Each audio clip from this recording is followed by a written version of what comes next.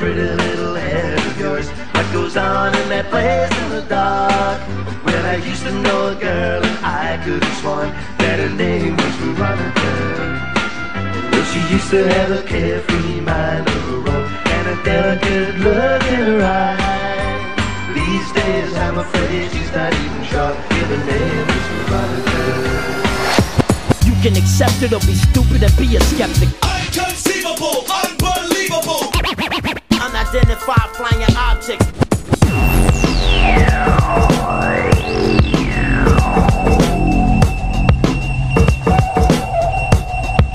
I want to believe.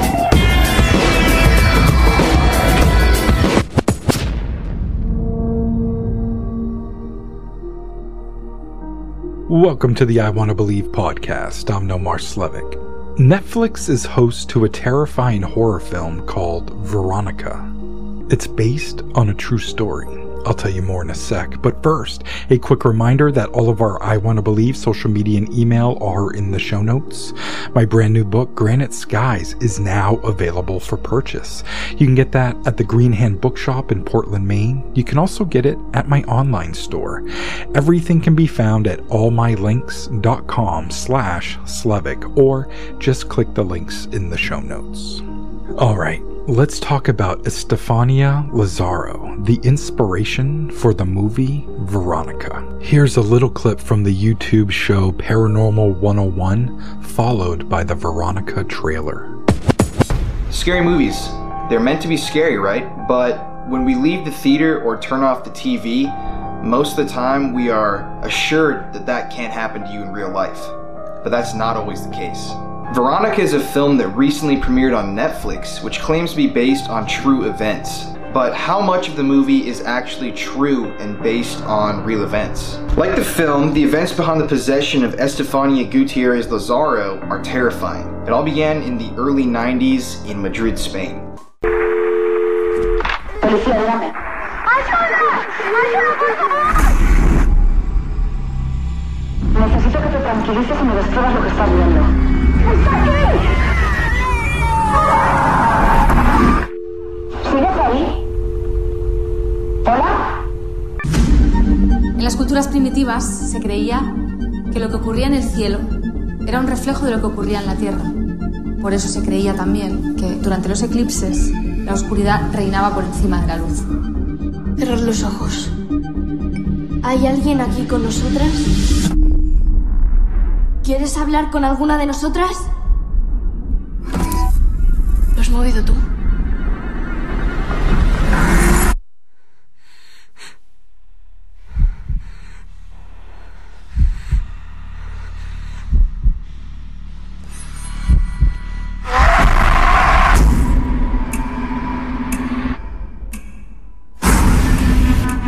Lo que habéis hecho aquí es muy peligroso.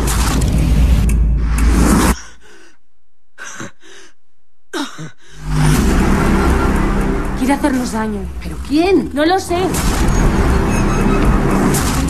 Tú también notaste algo. Aquello de lo que no te despides se queda contigo. Aquello de lo que no te despides se queda contigo. No mováis. Pero si estoy yo sola. No. No estás sola.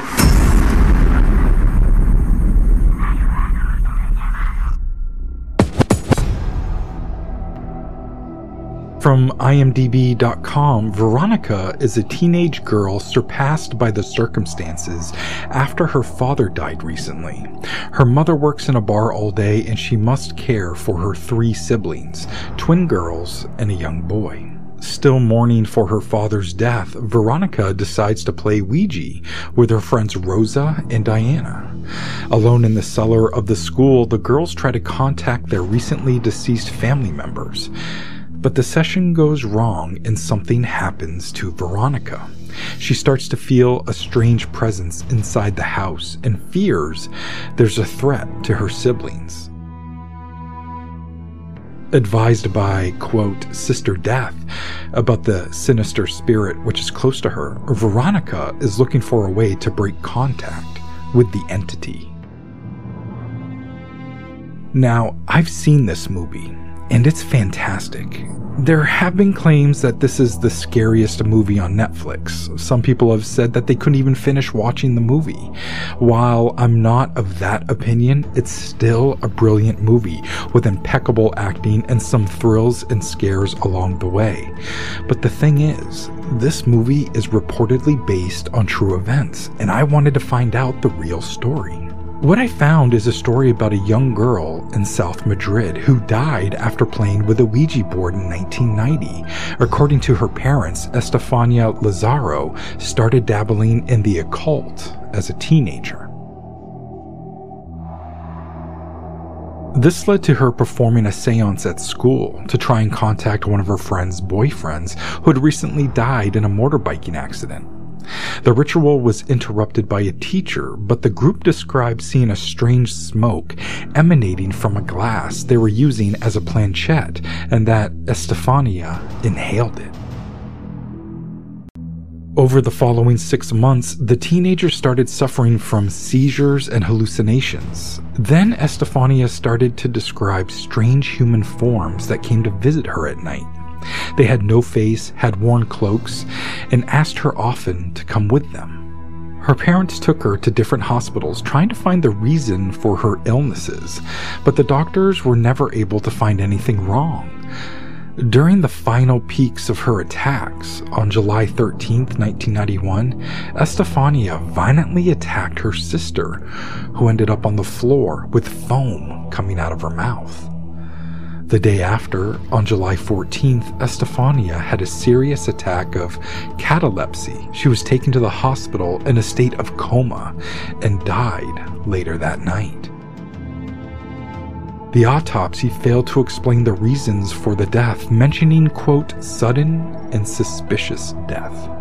Her family reported that from the moment she died, the paranormal phenomenon in the house escalated. Her mother reported hearing the screaming voice of Estefania coming from the rooms of the house. There was also laughter of an old man crossing the walls. Glass broke without explanation, objects in the house moved, and doors opened and closed on their own. Her mother also reported that someone or something touched her hands and feet while she tried to sleep. Other nights, their little daughters would wake up terrified, with their wrists being slammed violently against the wall. On November 1st, 1993, 2 years after Estefania's death, her photo that hung in the living room caught fire. And the only part of it that burned was her face. No other parts of the photo, nor the frame, was damaged by the fire. Her parents did call the police after the numerous paranormal happenings. Their case has gone down in history for being the first reported case of paranormal phenomenon to be documented in an official police report. Inspector Jose Negri and his team arrived on site in the night, finding the parents and children outside of the house in the rain, terrified. While a couple of agents stayed with the family and listened to the story, the inspector and 2 other agents entered the apartment. The report written by the inspector after the investigations has become a cult object among paranormal researchers, investigators, and enthusiasts. There is a link to a small portion of that report in the show notes. The report described that the doors of a wardrobe opened violently despite being locked a few seconds before and almost hit one of the agents in the face. The report also mentions loud noises coming from the balcony. Once agents inspected, no one was out there. The agents also described strange, brown, slimy substance that had formed on a bedside table. The agents inspected the bathroom as well. According to the family, it was the most haunted area of the house. Once the agents were inside of it, they felt a sudden drop in temperature that they had never felt before. And as if the agents were in their own horror movie, they described that a crucifix, which had been hung on the wall when the agents arrived, was later found on the floor. The crucifix had actually been torn from the wood it had been mounted on. When they examined the wall, they saw clearly visible scratches of 3 claw marks where the crucifix was hung. After their findings, the agents left the apartment in a hurry, knowing they wouldn't be much help in the family's situation. Shortly afterwards, the family sold their home and moved away. They reported no other paranormal events at their new home.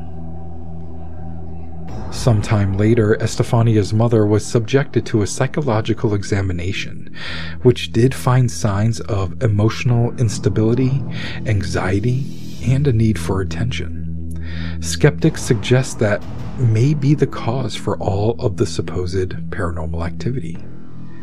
They also claim that she may have even influenced her family, including Estefania. However, the events described in the police report would suggest that it all actually happened. So what do you think? Do you think Estefania's inhalation of this paranormal smoke from a seance in a school is the cause of paranormal activity for this poor family? Do you think Estefania's mother, as skeptics would suggest, was an influence to all of it? Check out the movie if you can, and also check out Estefania's story. She was a good person, a good sister, a good daughter. Thanks so much for listening. I'm No More Slavic.